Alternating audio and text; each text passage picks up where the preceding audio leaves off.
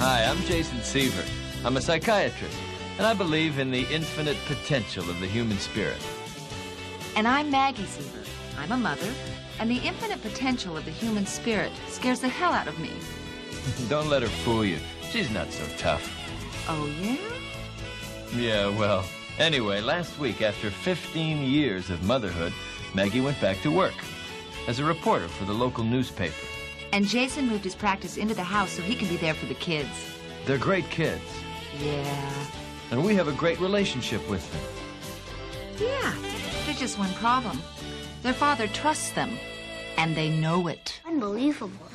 Show me that smile again.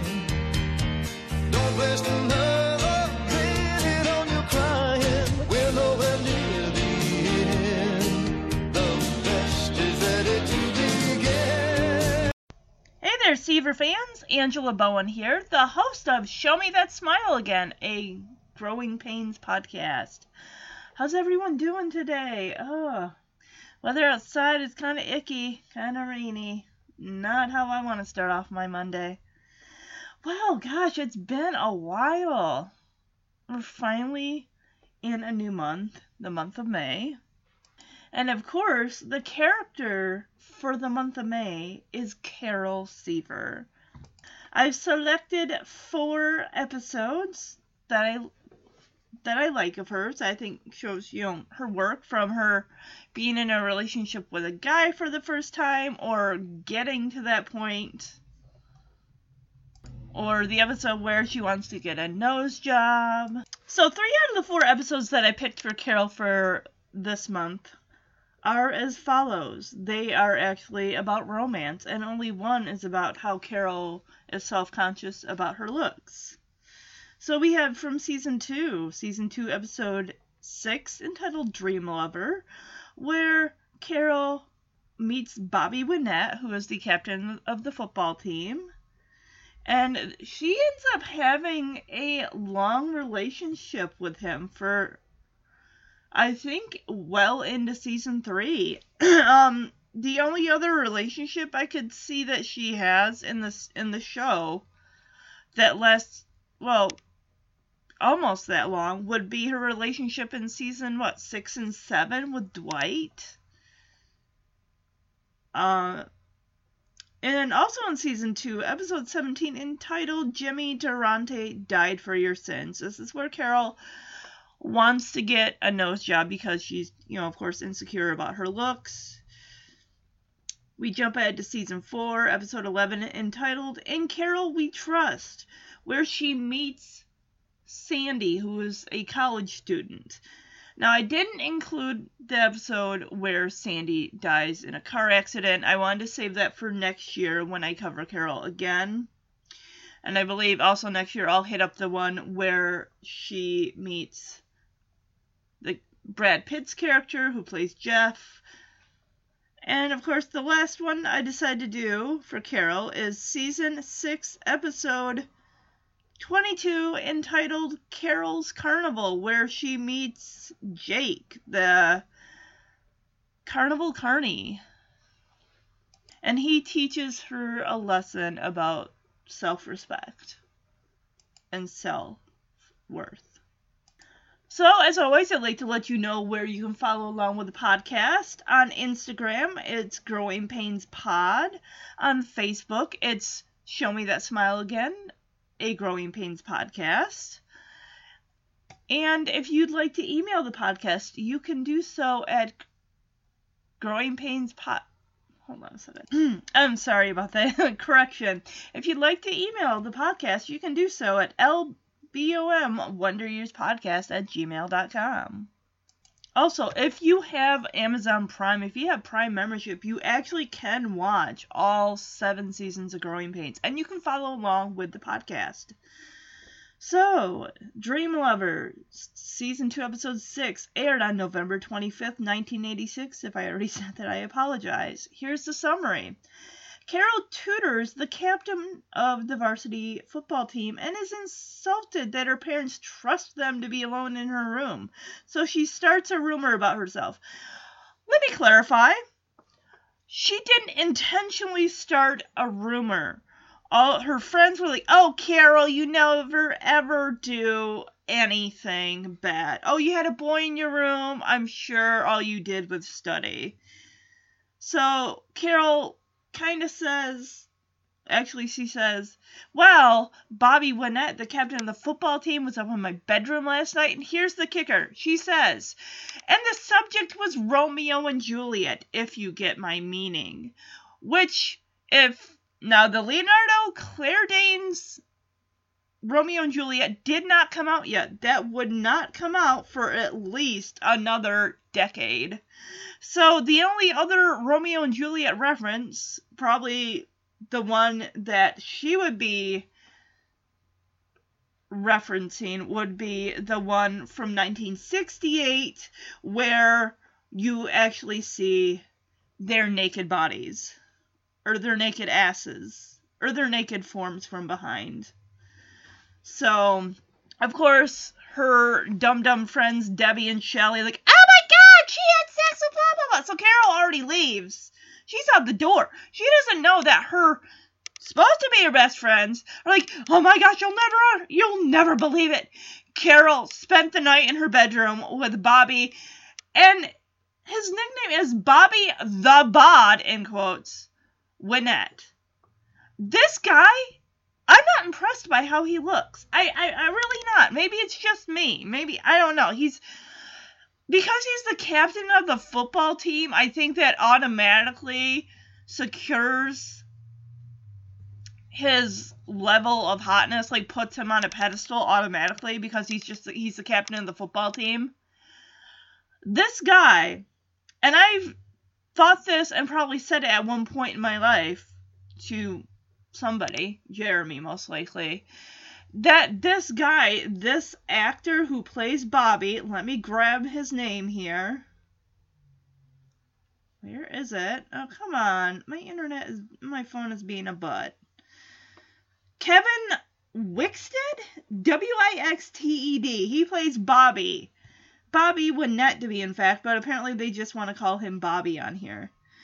The only other thing that I saw him in, and that was just once, it was an episode of, where the hell is it? Oh my goodness, great. Parker Lewis Can't Lose. Yeah, he played some fancy rich boy who's got a sweet ass watch.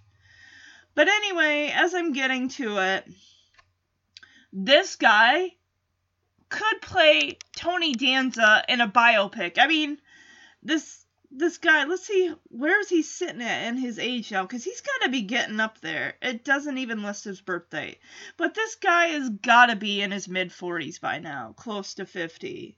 So even if something happened to Tony Danza, I'm not saying that there would be, but this guy could probably still portray Tony Danza in a biopic.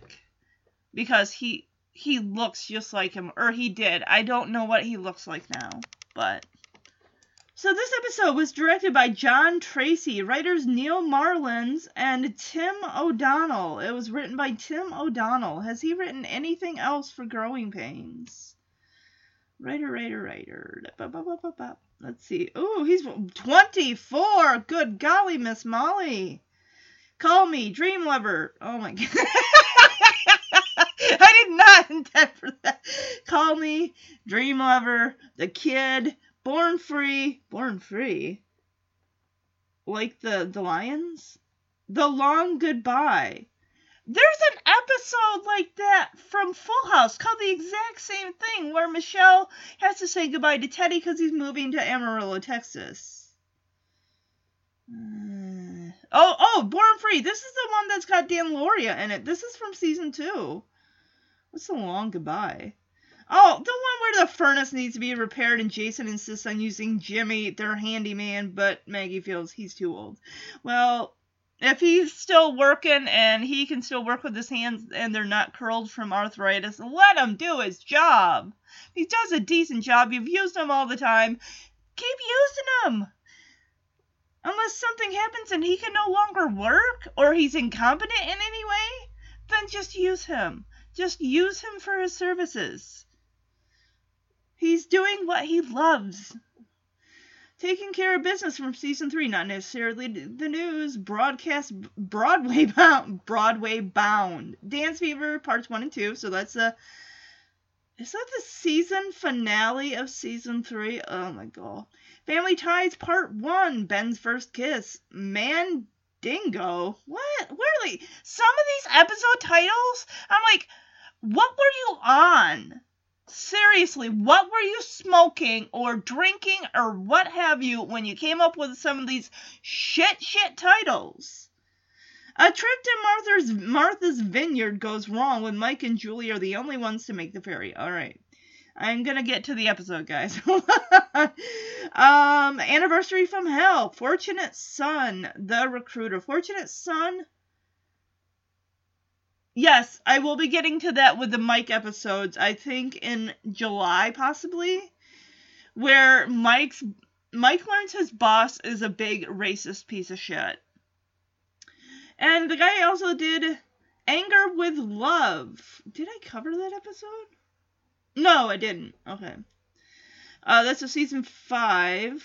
Teach Me, Carol's Papers, 5 Grand, The Home Show, Jason versus Maggie, Cheating, Weekend at Mike's. What's The Home Show about? Seaver's rush to throw a charity party after the event is moved forward. Oh, well, the whole thing with Donald Trump coming to their house. Why would he just come to somebody's house? That doesn't make any sense. Oh, well. This was before he was president.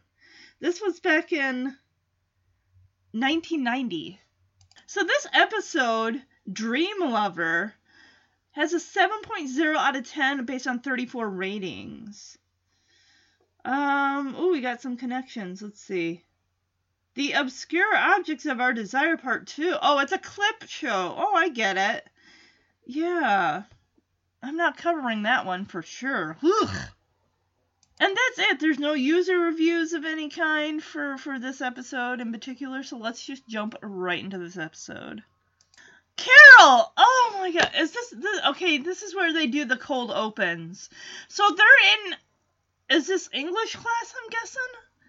We have Coach Lubbock, who's teaching the class, because I'm guessing that the original teacher is either had a nervous breakdown or she's a borderline alcoholic who has finally managed to go to a detox center and get the help she needs. I know that he mentioned something like that in this episode.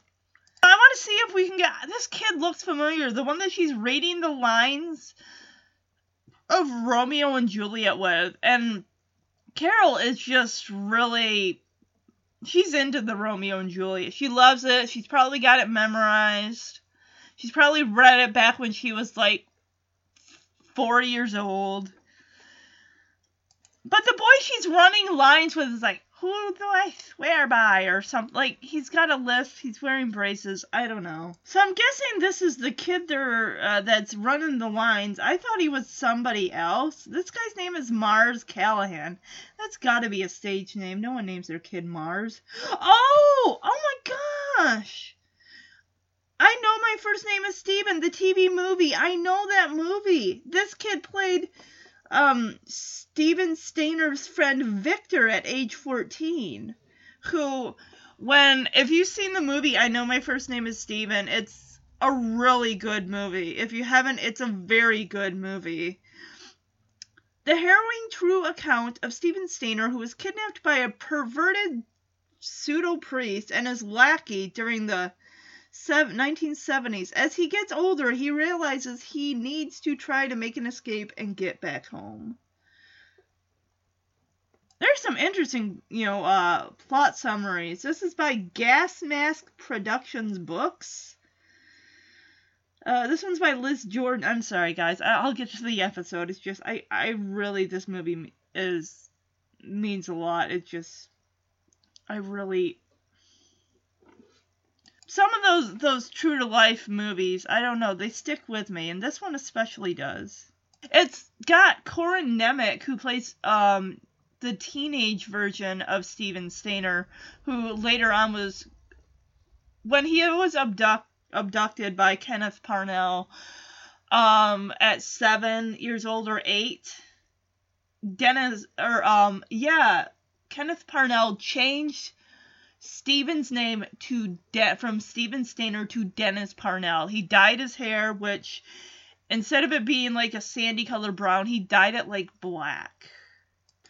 7-year-old Steven Stayner is kidnapped a few days before Christmas by Kenneth Parnell under the belief that Parnell has been given legal custody of him and that his family has moved away. He stays with Parnell for 7 years, enduring repetitive sexual abuse the entire time. Finally, at 14, he returns home to his family. By Alex Kramer. I Know My First Name is Steven chronicles the true story of Steven Stayner's life after being kidnapped at the age of 7 and held with his captor for 7 years. He returns to the police station one night after rescuing another child from his captor. At first, he denies the allegations that he was sexually abused. However, later during the movie, it is revealed that he indeed was abused during those 7 years. This, Mars Callahan also played in 2 episodes as Wayne Arnold's best friend on The Wonder Years for 2 episodes, long before Wart made an appearance. He was in Season 1, My Father's Office. Season 2, Birthday Boy. I remember that because he was only like on the bus. He was sitting next to Wayne, like in My Father's Office. Kevin, Paul, Wayne, and Steve were all talking about what their dads do for a living. And then in Birthday Boy is where Kevin's got a birthday and Paul's got a birthday. He, being that Paul is Jewish, he's having a bar mitzvah. And Wayne and Steve are kind of teasing him. And then Paul drops that he gets a shit ton of fucking money for his bar mitzvah. He's got a party, a band, all the girls he could want. I love Wayne's line of, "Oh, you better keep him on a leash now." Alright guys, let's get back to the Growing Pains episode. I'm sorry I detoured. But I want to play this clip as she runs these lines and this kid he looks like he's doing his best to give it his all, but either he's got a lisp or his braces are interfering with his speech, because it just, if you compare the two, one's giving it their all and one is like barely trying. Swear not by the moon, the inconstant moon, that monthly changes in her circled orb, lest that thy love prove likewise variable. What shall I swear by? Hey, we're trying to do a little Romeo and Juliet here. We don't need no insensitive jerk messing it up. Sorry, Coach. All right.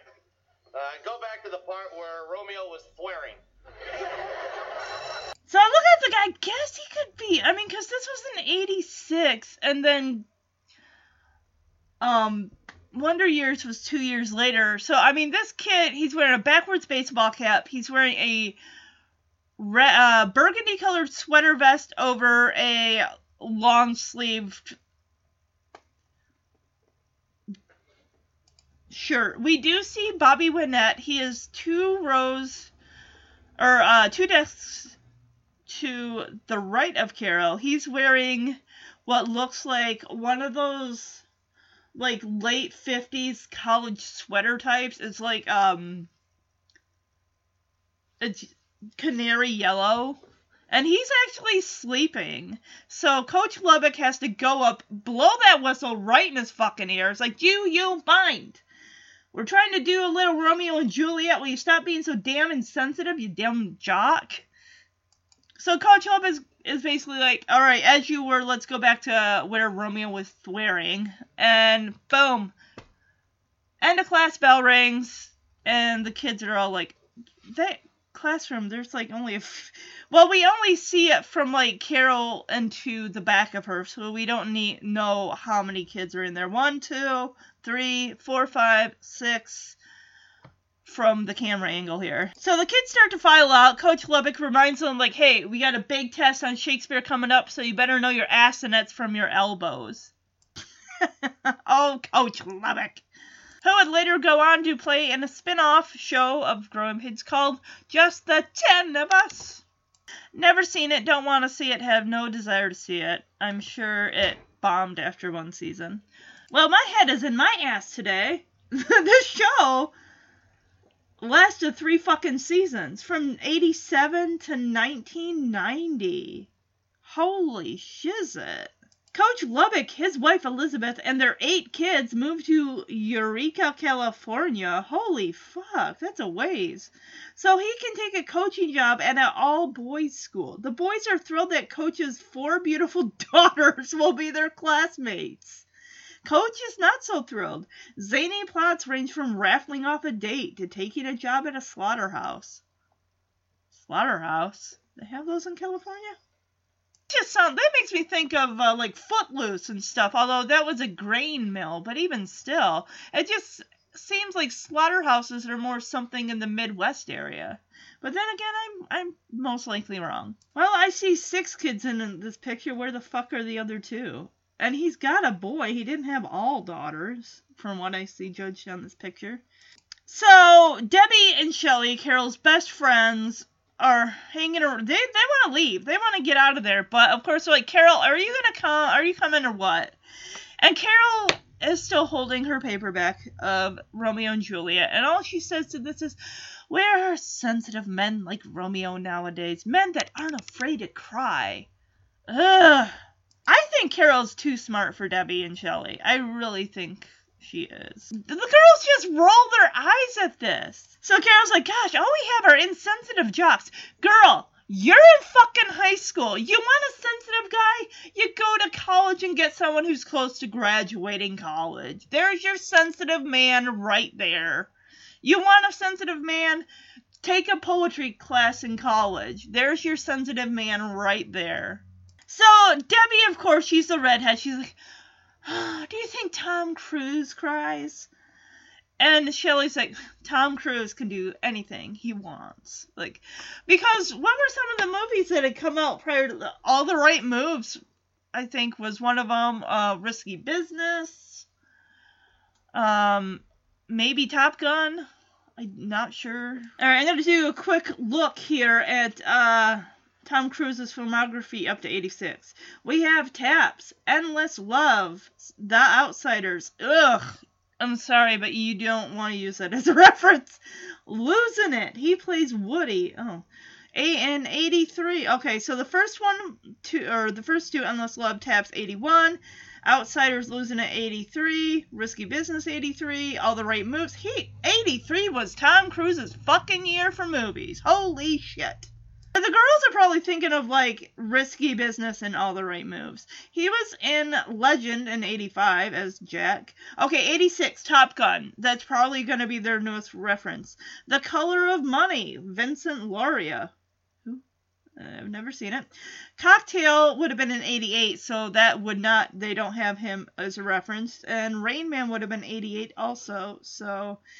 Days of Thunder, 90. Few Good Men, 92. Far and Away, 92. The Firm, 93. 94. Interview. So, yeah, they were at least 10 years off from Mission Impossible and Jerry Maguire, and 13 years off from Eyes Wide Shut. Yeah, so... Apparently, Tom Cruise played himself in Austin Powers and Goldmember. Tom Cruise / famous Austin Pussy? What the fuck? See, I don't like the Austin Powers movies. He just looks fucking gross. He just, ugh. That's why I will never watch them. Yeah, Jeremy, I think, has the first movie or the first 2 movies. And I will never sit there and watch them, ever. So the girls turn and walk out the door like, Carol, we're not waiting for you. Sit there and just dream about Romeo Montague until he pops out of the page. Coach Lubbock comes back inside. He's sucking on a Tootsie Roll Pop. Those are so good. Did you ever have, like, you look on the wrapper and you look for the Native American and you see the star? The country store that, we had growing up, I guess might have been a rumor where, like, if you get 3 of those, like, Native American on the wrapper with the star, you get, like, this giant lollipop. I don't know if that was actually factual or somebody just said that, but I think that made me eager to try to find more. So Coach Lubbock kind of lays it out there for Carol, like, hey, Seaver, I'm going to be honest with you, lay it all out there. In this class, I consider you my equal, since you're so amazing with this Shakespeare stuff. And this is where he kind of lets her know, like, I have a kid in this class who's flunking, who shouldn't be flunking, but he is. Captain of the football team, you might know him, Bobby Winnett. And Carol's like, Bobby Winnett? I mean, yeah, sure, of course. I mean, I've heard of him. I don't know him. So this is where Carol is now going to be tutoring Bobby.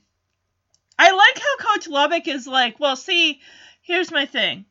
If I had a question about Shakespeare, and I had to choose between Shakespeare and you, I would definitely come to you and ask the question, because I know you're going to give it to me in not that ye old English stuff, so. And Carol, of course, she's a little embarrassed, like, I've never thought of myself as a teacher before. And Coach Lubbock just kind of rolls his eyes like, well, who of us has thought of ourselves as a teacher? I mean, come on. I'm doing you a favor. You do me a solid here. You get this kid to get his grade up so that way he won't be kicked off the football team. See, that's because he's a coach. He's probably the football coach, too.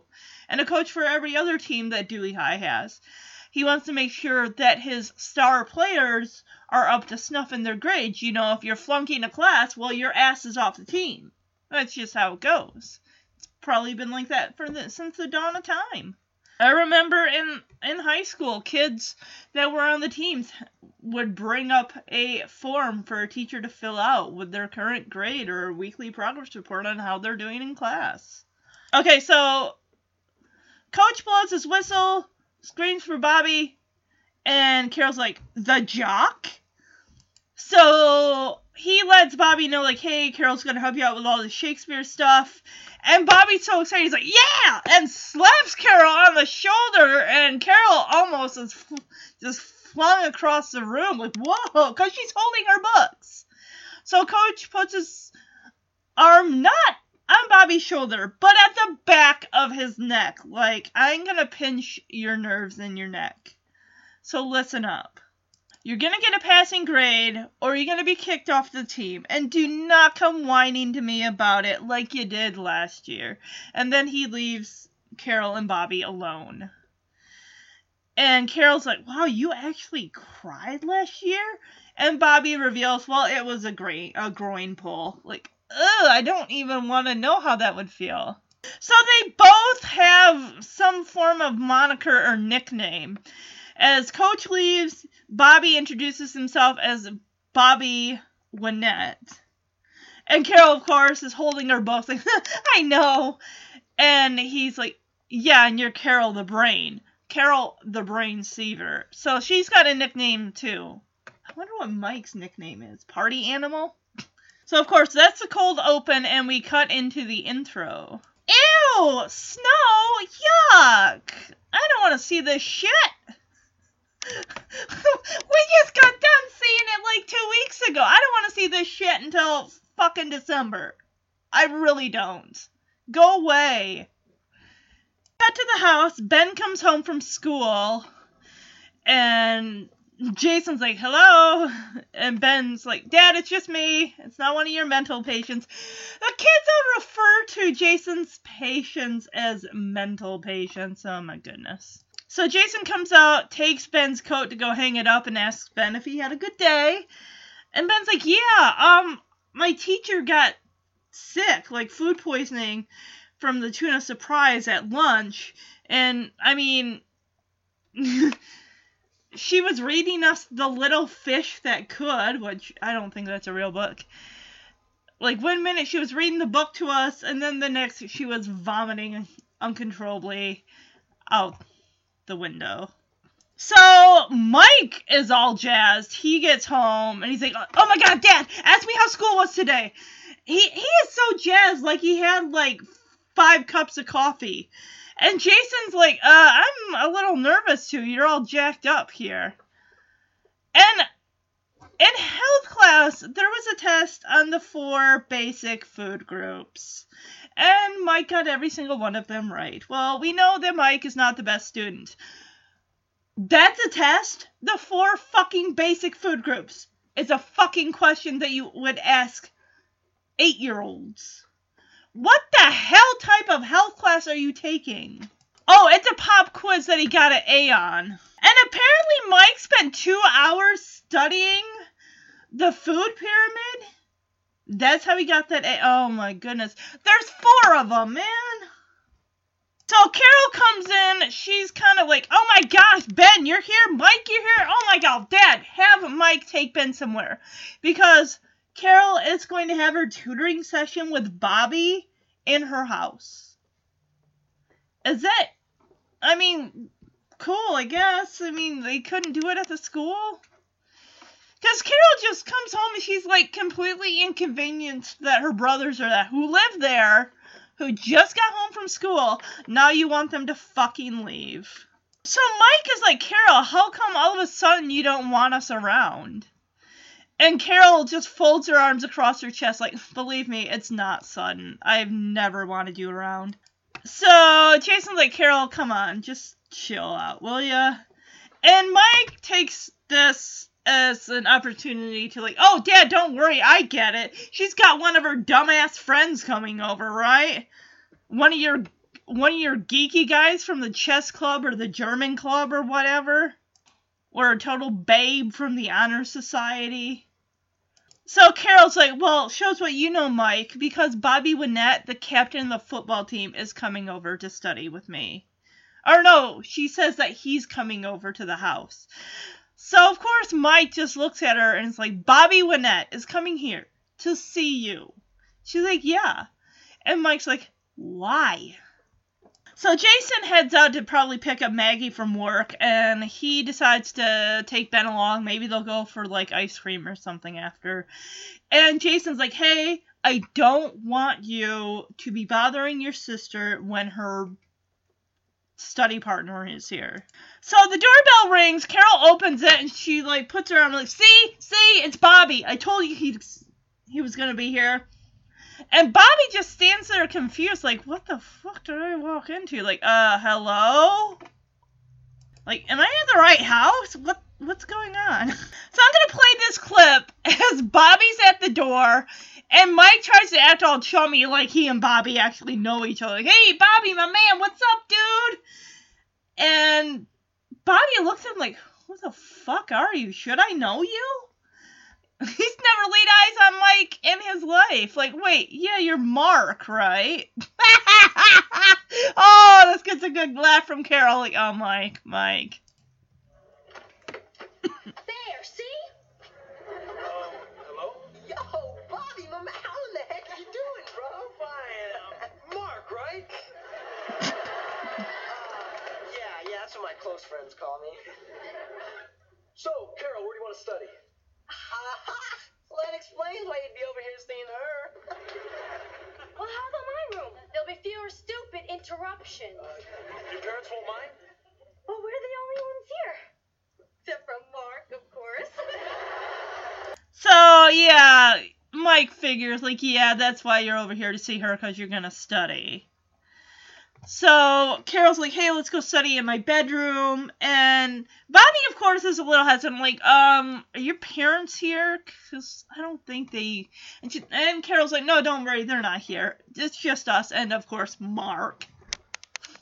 So we cut to Carol's bedroom, and she's got a hand up to her forehead. Like, my God, this guy is so fucking stupid. So Bobby is being a bit critical on Romeo and Juliet. He's asking questions like why didn't Romeo do CPR on Juliet before he killed himself? And of course, Carol's like, Bobby, the play is over 400 years old, and she spells out 400. It's a classic. I mean, in this 1986 terms, that... It's a question maybe even kids today be like, well, why didn't he do this? Why didn't he do that? Maybe they should have done this. Blah, blah, blah, blah, blah. I mean, if you start looking at things like with a critical eye and picking shit apart, I mean... Or you could, I guess, just enjoy the story for what it is, which Carol bases her whole outlook on love and everything on these classic love stories like Romeo and Juliet, and probably that Wuthering Heights. I've never read that one. Or Pride and Prejudice, Jane Austen. So Bobby kind of chastises Carol a little bit, saying, hey, to you geniuses, this may be a classic and everything, you brainiacs. But to me, I look at it as he should... I mean, I get that, yeah, she took poison to make herself look dead. Romeo should have called for a doctor. They didn't have phones. When was the place set in, like, 1400 or some shit like that? And Bobby calls Romeo and Juliet sheep dip. Never heard of that before. I mean, if he didn't say dip, it would sound like sheep dick or... So Carol's all about... I mean, she's got a picture of James Dean... a black and white 8x10 photo taped to her wall, which, I mean, James Dean, Rebel Without a Cause, yeah, he's cute. And it's sad that he died in that car crash. So Bobby gets a little riled up, like, hey, if I was into a girl and I wanted to be with her, nobody would be able to tear us apart. Not my family, not your family. By the time they looked for us, we'd be in my pickup halfway to Jersey. As he takes her bear and rips its leg off. And he's wearing a Crocodile Izod shirt. So Bobby's like, sorry, I guess I'm a little too sensitive. My temper gets away from me sometimes, as he tries to put the bear's leg, like shove it into the hole that he ripped it out of. He's like, hey, maybe this tutoring thing is a bad idea. My head's too thick. I get too upset. I get too wound up. And Carol's like, no, you're smart. We should keep going. So Carol admits that, Shakespeare is hard to get into. You just got to have kind of a knack for it, or you kind of take it line by line. And she says, it ruined my 6th grade year. And Bobby just looks at her with such contempt, like, you read this book in the 6th grade. And of course, Carol adds, like, I'm weird, all right? And he kind of grabs her, like, no, you're smart. And of course, Carol blushes, like, oh, this jock guy is just... No, he grabs her by the shoulders and turns her around, like, no, you're not weird, you're smart. And he looks at his hands, where his hands are placed just above her elbows. And he looks down, and it's just like, wow, what came out of me? I mean, not that. Shit, no! Like, wow, what came over me? And we get the audience going, woo! Like, oh, Carol's got a guy here that's into her. This guy's got this shirt that he is wearing, this Polo Izod alligator shirt, is really, really tight. I mean, you could see the guy's abs if he had them. You can see his pectorals, which are practically popping out of his shirt. His muscles. Oh my gosh. That shirt is stretched so tight over his shoulder. You'd think there'd be, like, no oxygen, or there'd be... His arm would not, or his shoulder would not have any real chance to be able to breathe. I mean... You pull a shirt and you kind of pull it away from your body a little bit to make sure there is room to move, so it's not cutting off circulation. So Carol kind of breaks the contact, like, we should get back on task. Where were we in the book? And Bobby sits on her bed like, oh, everybody was dead, and she sits at the desk. So Carol's excited about this. The fact that, Bobby Winnett is paying attention to her. So, downstairs, Maggie and Jason come home with Ben. I'm sure he got ice cream. So, Maggie shouts to Ben, who's off-screen outside somewhere, as she says, dinner in 15 minutes, it's tuna surprise. And you hear Ben going, ah! So, Jason's helping Maggie off with her coat, and she's like, oh, Mike, your dad told me about your A in health class. And Jason's like, yeah, Mike, tell me those 4 basic food groups again, that you got that A on that pop quiz. So Mike disappears to go play basketball in the driveway, and Maggie's like, well, where's your sister? And Mike's like, oh, she's upstairs in her bedroom with a football player. So Maggie just looks at Jason like, what? A football player? And Jason's like, our son has a very vivid imagination. And of course, Maggie's like, yeah, I mean, little Carol, really? She would never. Of course, boom! Here comes Carol running down the stairs with Bobby trailing right behind her. As Carol's like, hey, Mom, Dad, this is Bobby. And they both, like, go to head out the door. And Bobby's like, oh, hey, nice to meet you. And Jason finally realized, because he didn't meet Bobby. He left before Bobby even got there. He's like, oh, the football player? And Bobby turns like, oh, yeah, you heard of me? And Jason's like, briefly. I would be like, Carol, you get your butt back in here, sweetie, because we gotta dissect whatever this is. I just thought Mike was just spouting off bullshit, but to see you come down the stairs with a guy. So Maggie finally is like, Carol, what's going on here? And Carol's like, oh, I'm tutoring Bobby. It's like, oh, yeah, okay, that's it. Something simple like that. So Bobby's like, yeah, Carol's translating the Shakespeare guy into English. So Bobby is a gentleman here. He shakes Maggie's hand.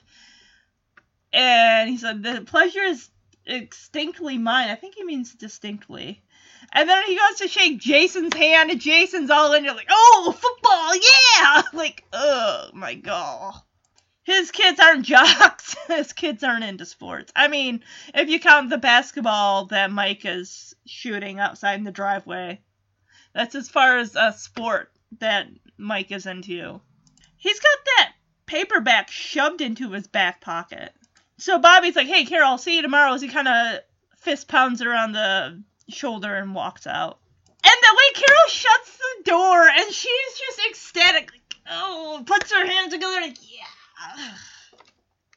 Jason and Maggie definitely take notice of Carol's change in attitude here. So Maggie starts the conversation like, oh, he's a nice boy. And Carol's like, yeah. Like, yeah, he's very polite. And Carol's like, uh-huh. As she's, like, looking at a magazine from the coffee table. And Maggie's like, well, it's kind of cute. And Carol's like, uh-huh. She's pretending to feign interest, like she's not physically attracted to Bobby, even though you can tell she is.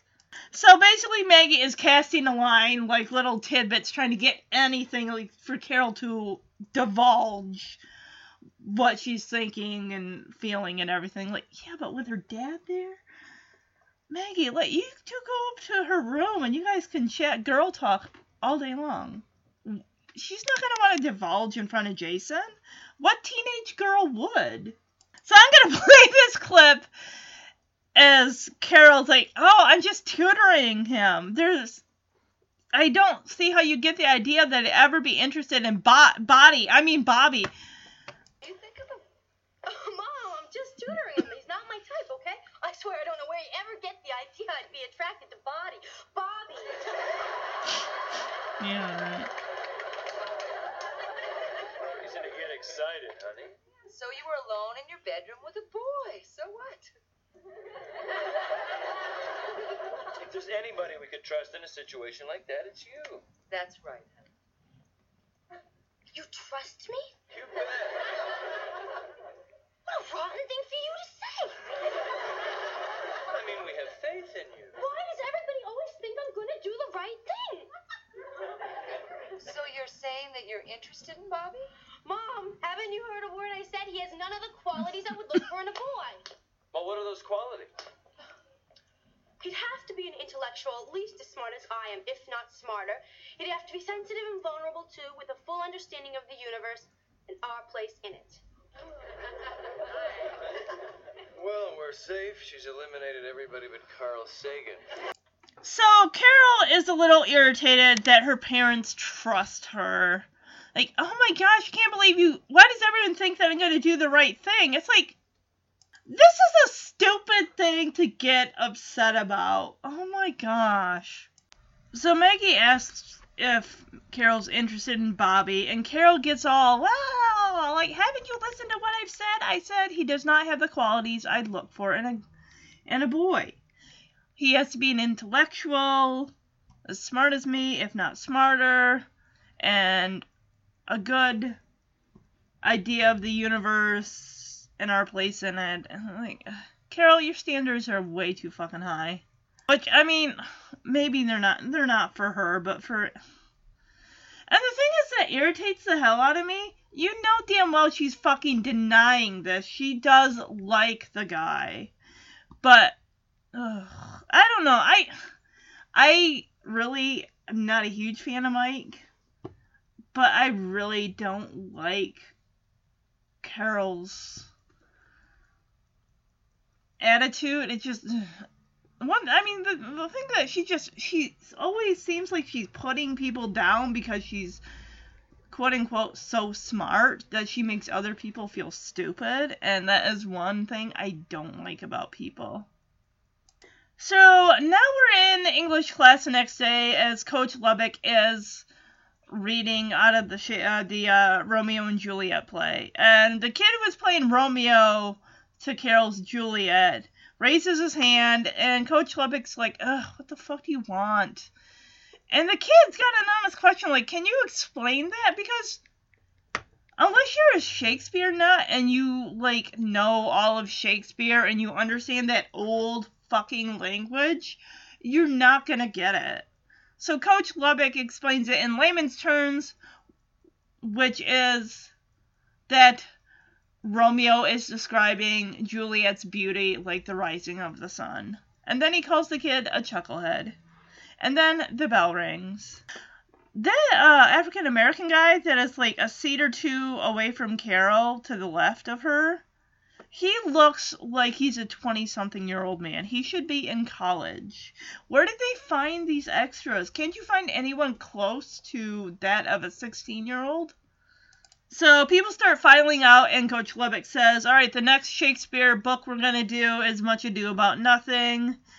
Of course, Debbie's got to complain, like, more homework, it's already Tuesday, I'm already getting behind.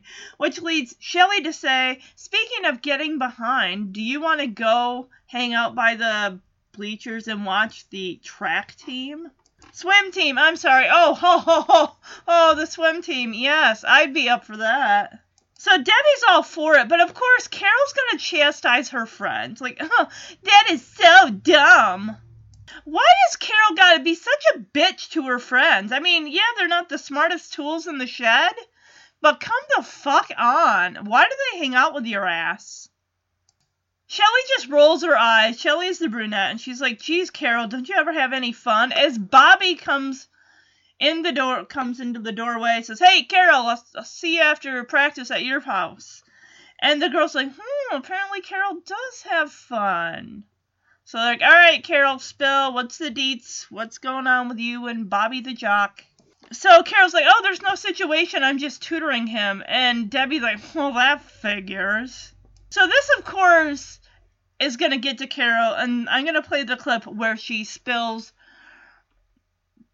about her and Bobby in her bedroom, and the subject was Romeo and Juliet, if you get my meaning. And then she chastises them like, hey, I don't gotta be a little girl and watch Ogle the boys' swim team when I can act like a woman at home. Do you understand the words that are coming out of your mouth? You're basically telling your friends that you fucked Bobby Winnett in your bedroom, and that is making you... It's like she's putting herself on a pedestal and looking down on her friends because, hey, you guys can look at the swim team all you want, but I'm getting fucked by Bobby Winnett in my bedroom, so I'm better than you. That's what I'm getting from this. And what is that supposed to mean? Well, I don't know. Oh, come on, Carol, don't have a cow. Everybody knows you're... immaculate. Immaculate? You know, wholesome. Well, there are worse things to be, like, fat. Well, for your information, Bobby and I did our studying all evening in my bedroom, and the subject was, Romeo and Juliet, if you get my meaning. And, maybe I don't have to ogle the boys' swim team and act like a little girl when I can be a woman at home. Do you hear the audience applauding her? And I guess, she's already got the nickname Carol the Brain Seaver. And people say that, she's immaculate. And Carol's like, well, what's that supposed to mean? Like, she's taking offense to it. Like, everyone knows that she's, wholesome, or this clean-cut image. And then Debbie, of course, the redhead is like, well, there's other worse things to be, like, fat. Whoa! Fat shaming. Is this where it started? I mean, it's one thing for your brothers to call you that, but your friends too? Oh my goodness. Well, I don't know. Were Ben and Mike calling her fat at this point? I don't know. But it's like she says all this shit about her and Bobby studying all night in her bedroom. It's almost like, I'm going to get you back. You think I have a clean-cut image? Well, here's a little dose of what I've been up to. It's like, she has no idea how far this is going to spiral.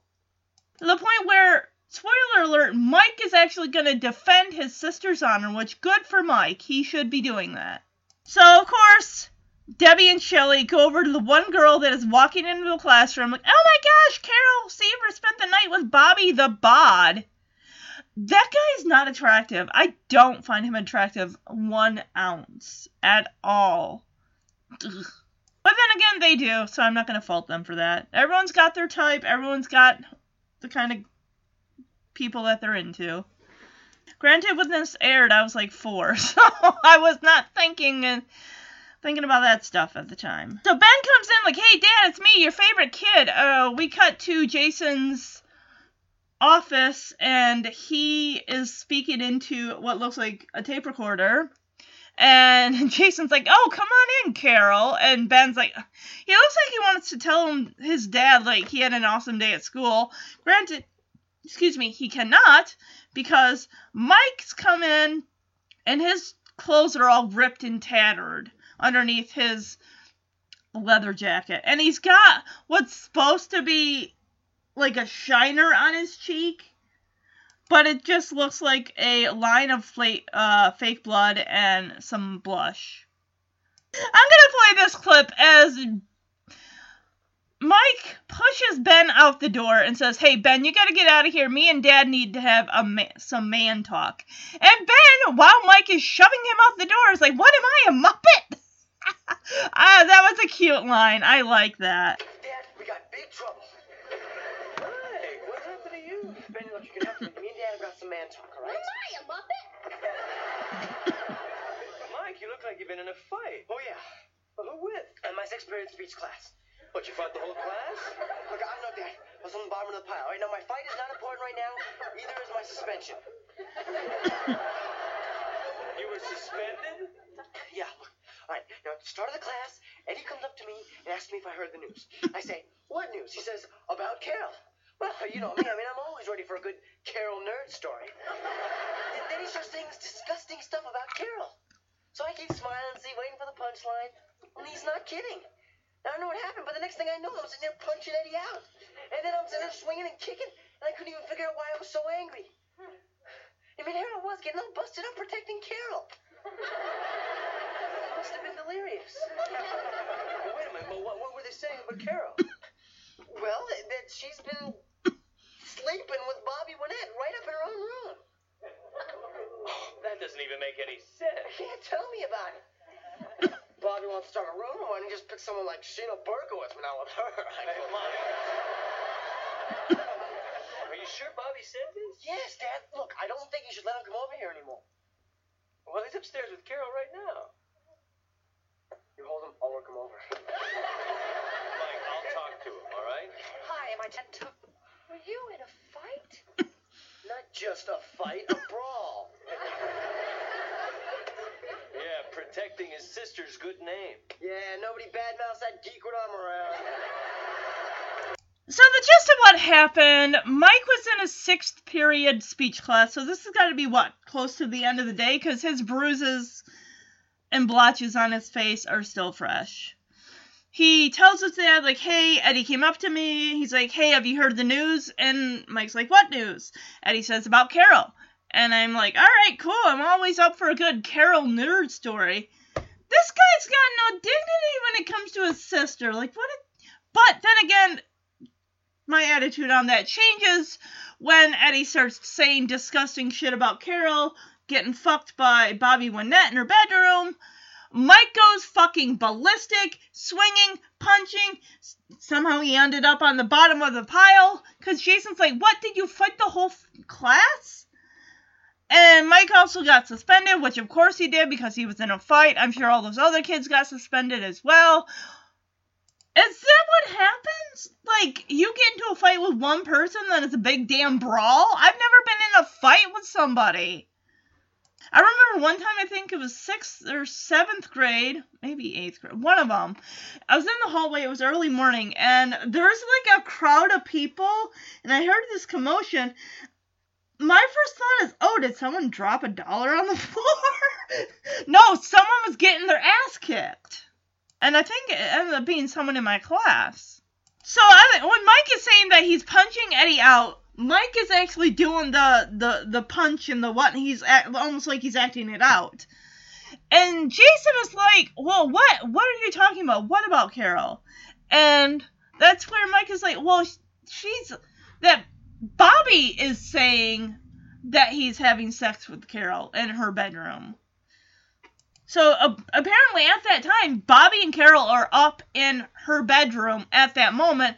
Mike says, Dad, you hold him down and I will work him over. And Jason's like, no, we will get this sorted. You have been roughed up enough. I mean, come on, man. The guy's a football player. He'll knock your head off. Of course, before they can go anywhere, Maggie's like, am I too late for the man talk? And she immediately, her eyes go to Mike's busted up face. Like, oh my gosh, what happened? And Jason's like, well, your son was protecting his sister's good name. He got in a brawl, or a fight. And Mike's like, well, no, it wasn't just a fight, it was a brawl. It's like, I was on the bottom of the pile. So basically, Carol's interpreting every single line of the Romeo and Juliet play. Shouldn't he be taking notes? I mean, if he's got a test, he's not going to remember all this stuff. But no, he's just gazing at Carol like he's seen her in a whole new light. Okay, so Carol, he's getting it. She has him read the next line. Like, oh my gosh, I'm getting this. I'm understanding it. She's explaining how Romeo and Juliet are from two different worlds. I kind of get now how this kind of parallels a little bit. Being that Bobby is a jock, he's popular. Carol is kind of a smart academic student, where she's more into the books and studying. He's more into hanging out with the cheerleaders and playing the sports and everything. So in a way, they're from two different worlds. So I get where this is going, because it looks like they're about to kiss. Probably until the door bursts open. So Bobby looks Carol right in her eyes, and she is expecting, like, him to kiss her. So he's like, Carol? And she's like, yeah. And he's like, you're really smart, as he turns away. So she's like, oh, lucky me, as she sits down on her bed. Bobby goes to sit next to her, and he's like, oh, no, I've never hung out with a smart girl before. It's interesting. And Carol gets offended. She's like, the stock market is interesting. Carol, can you not take a fucking compliment? Because that's what that was. Why do you gotta take offense to every fucking thing? He was being nice. So he's like, oh, well, I think it's kind of nice. And then Carol's like, oh, really? I mean, nice is nice. So Bobby was about to ask her out. He's like, hey, there's this theater that's playing Romeo and Juliet. I thought maybe we could. But before he can really officially, completely ask her, the door bursts open. Mom, Dad, I sincerely hope we aren't interrupting anything. Afternoon, Mr. and Mrs. Seaver. Bobby, I want to have a word with you. Dad, what are you doing?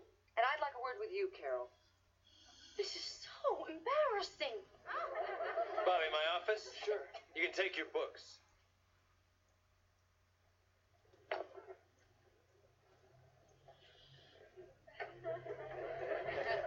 So Carol's like, Mom, Dad, what are you doing here? And Maggie's like, well, I hope we aren't interrupting anything. Jason is like, Bobby, I want to have a word with you down in my office. You can take your books. And Carol's like, I don't believe this is happening. Well, Carol, you know what? You were complaining that your parents trusted you. Well, guess what? Now they don't. You got what you wanted, kiddo. So I'm going to play this clip as Carol's trying to explain away we weren't doing anything wrong. We were just studying. Why are you making a big deal about this? And Maggie cuts to the chase of, well, there's been some rumors going around about you and Bobby, for which Bobby is spreading, saying that he's sleeping with you, that you're sleeping together. And Maggie starts to get a little choked up, like, I don't want some guy in my house saying those things about my daughter. So I'm going to play this clip. Heather, do you have any idea what you have just done? I certainly You have ruined my entire life. Carol, I don't think you understand what's going on. I'll tell you what's going on. The captain of the football team. The pride of the Dewey Hooters. Was in the middle of asking me out. Me, Carol the Brain Thiever.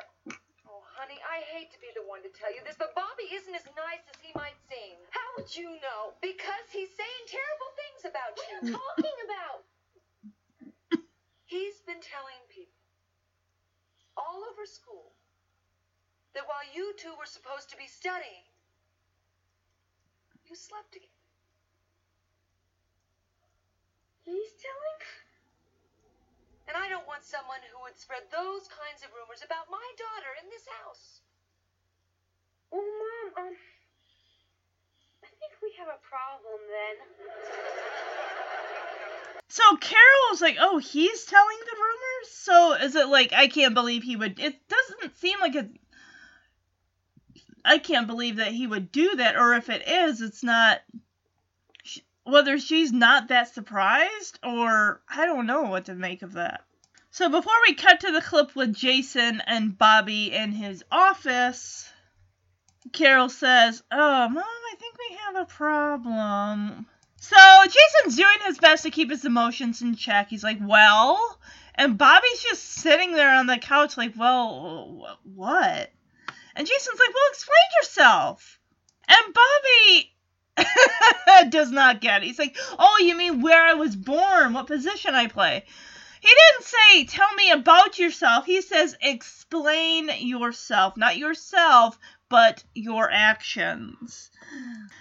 So Jason tries to, like, move this along with a little hint, like, no, I'm talking about what you said at school yesterday. And Bobby is just, like, clueless. He's like, what do you mean? And Jason's like, the lie you told.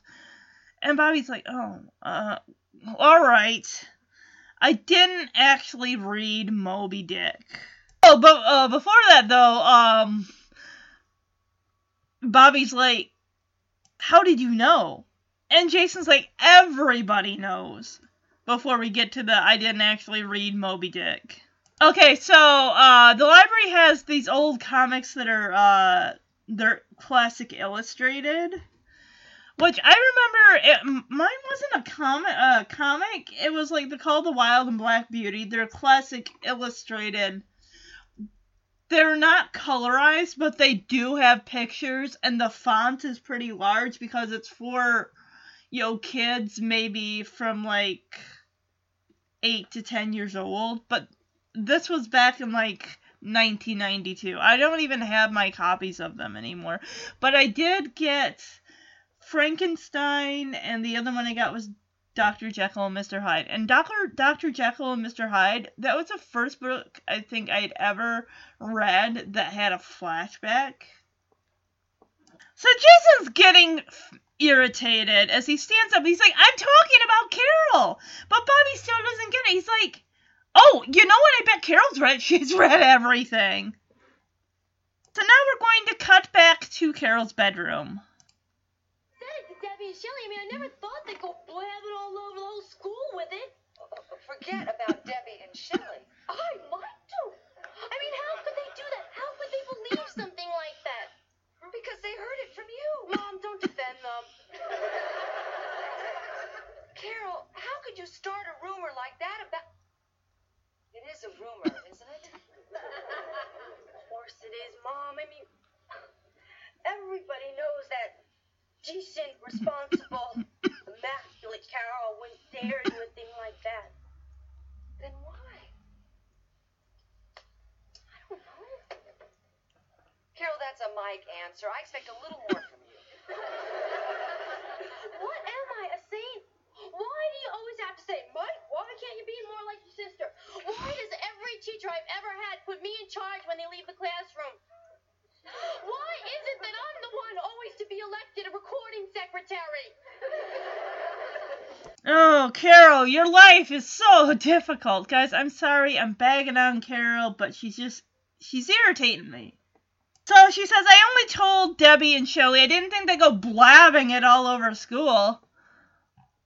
And Maggie's like, well, they heard it from you, Carol. And Carol's like, Mom, don't defend them. I'm like, Carol, you're still guilty of your actions. This started because you got upset and you opened your mouth.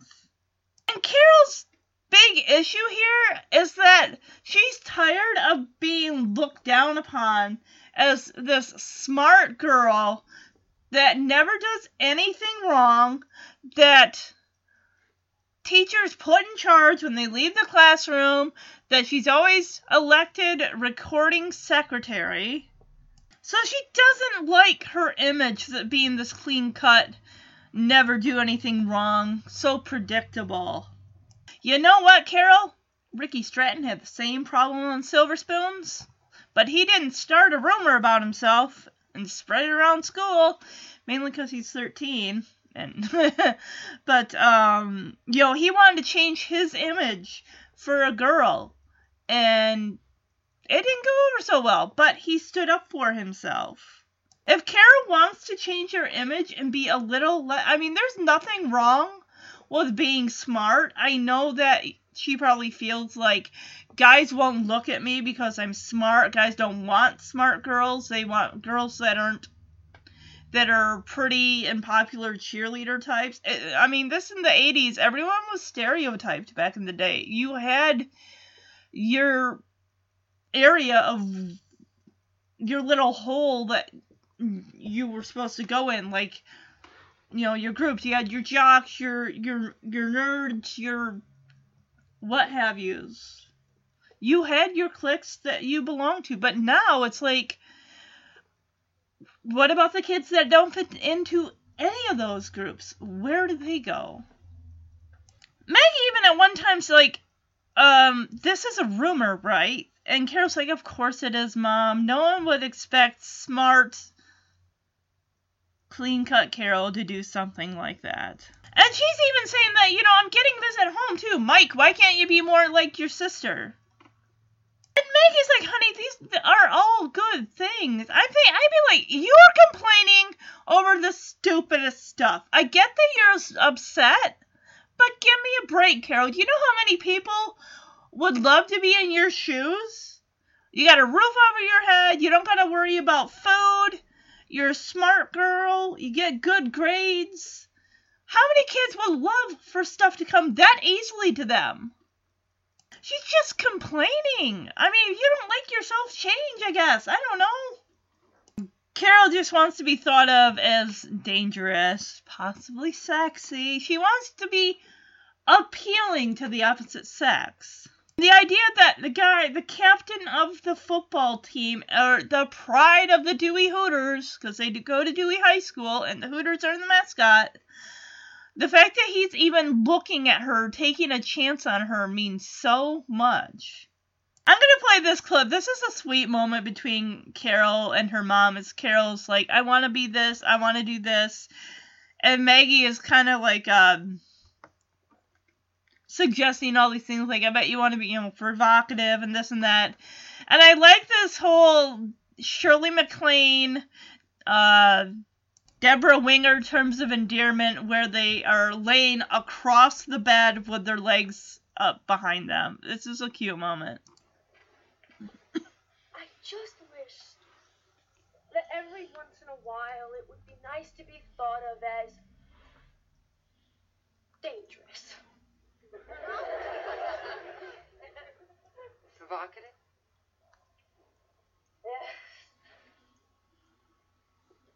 Sexy? Yes.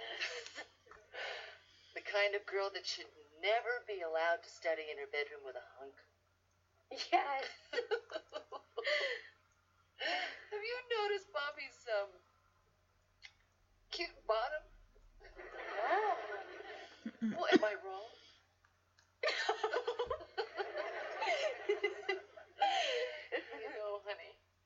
you're gonna have to clear up this rumor at school. Oh, yeah. Do you think it could, wait a couple days?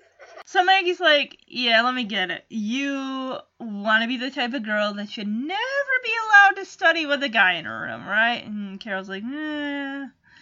And Maggie really dishes the girl talk here when she talks about Bobby's ass. Like, have you noticed his, bottom? And Carol's like, Mom, really?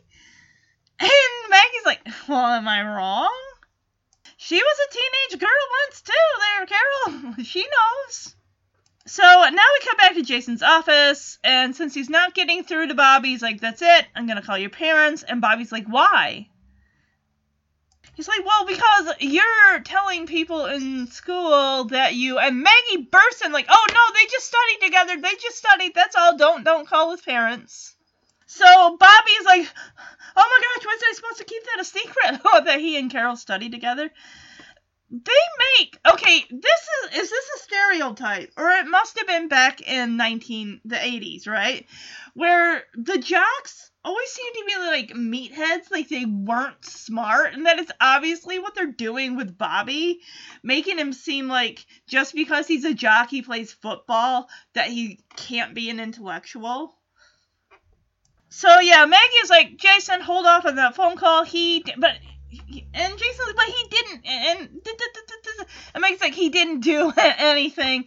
And Maggie turns to Bobby and says, hey, look, you and Carol can continue studying in the living room.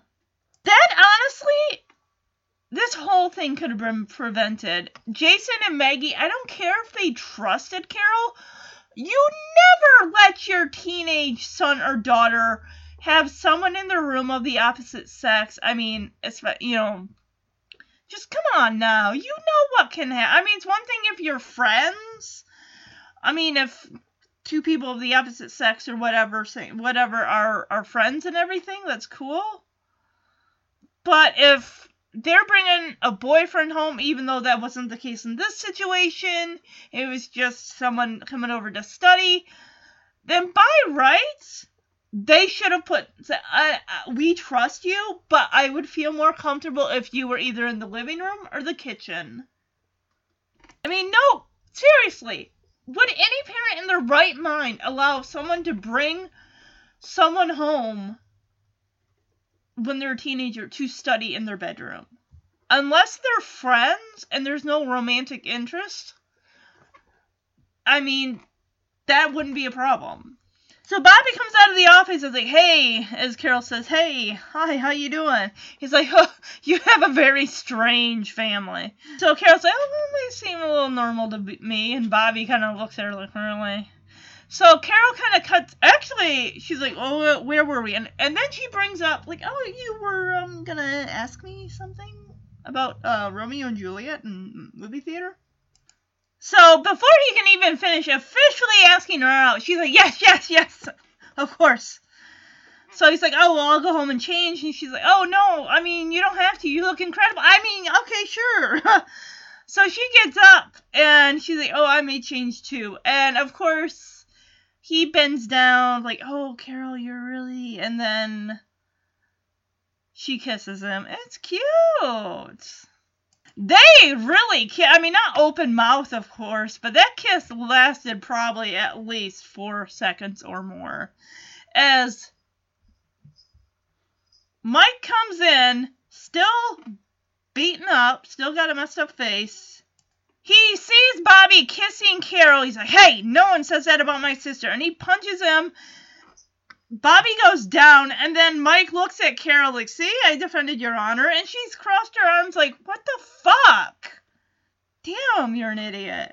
So, before the credits roll, we get an end scene here with Ben. Oh, that's right, that's where he sits on the couch, he's got a can of soda, he's got a sandwich, and he picks up the Romeo and Juliet book, and he flips to a page and says, out, damn Spot, and he's like, oh... okay, they have a dog. Like, no, I don't think that was it. I think it was more referring to, like, a spot on a piece of clothing, like dirty laundry or something, right? Oh, it's Macbeth! Okay. I've not read any Shakespeare.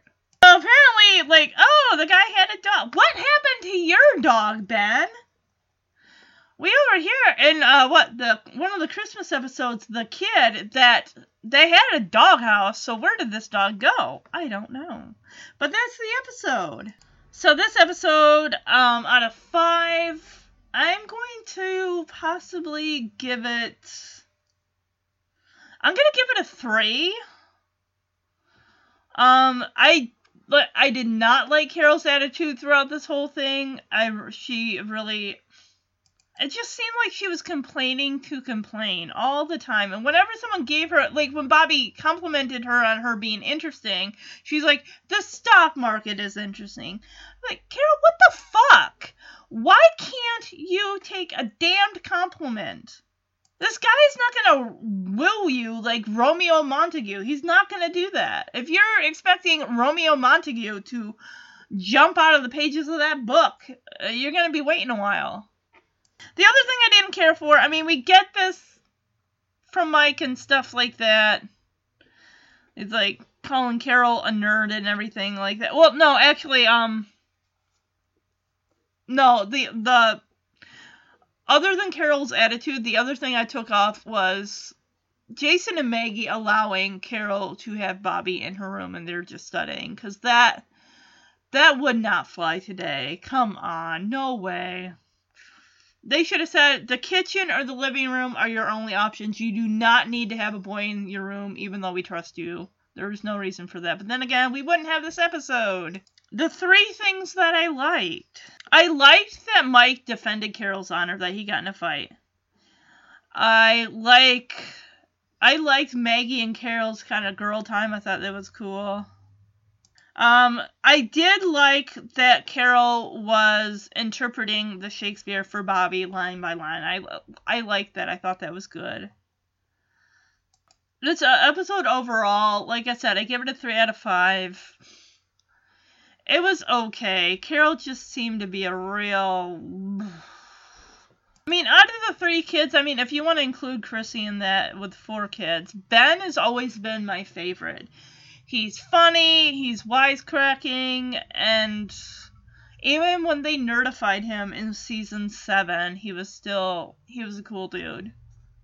Carol can be infuriating. Mike can be extremely irritating and annoying.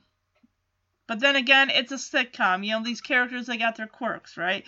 Overall, I enjoy the show. Sometimes I do pick it apart, and I did quite a bit with Carol. So, hopefully you guys still like this episode.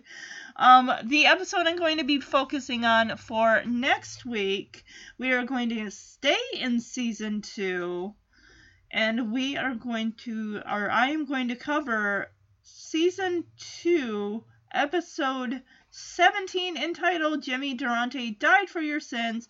This episode aired on March 3rd, 1987. Carol is determined to get a nose job even without her parents' permission, and Mike is surprised when he finds out his teasing may be responsible. Well, you think? So that's the episode. Like I said, hope you enjoy it. I'll be back next week. Have a great first day of May. Hopefully we get more sun and less rain for the month of May, since we're going to be going into summer not too long from now. All right. Bye-bye, everybody.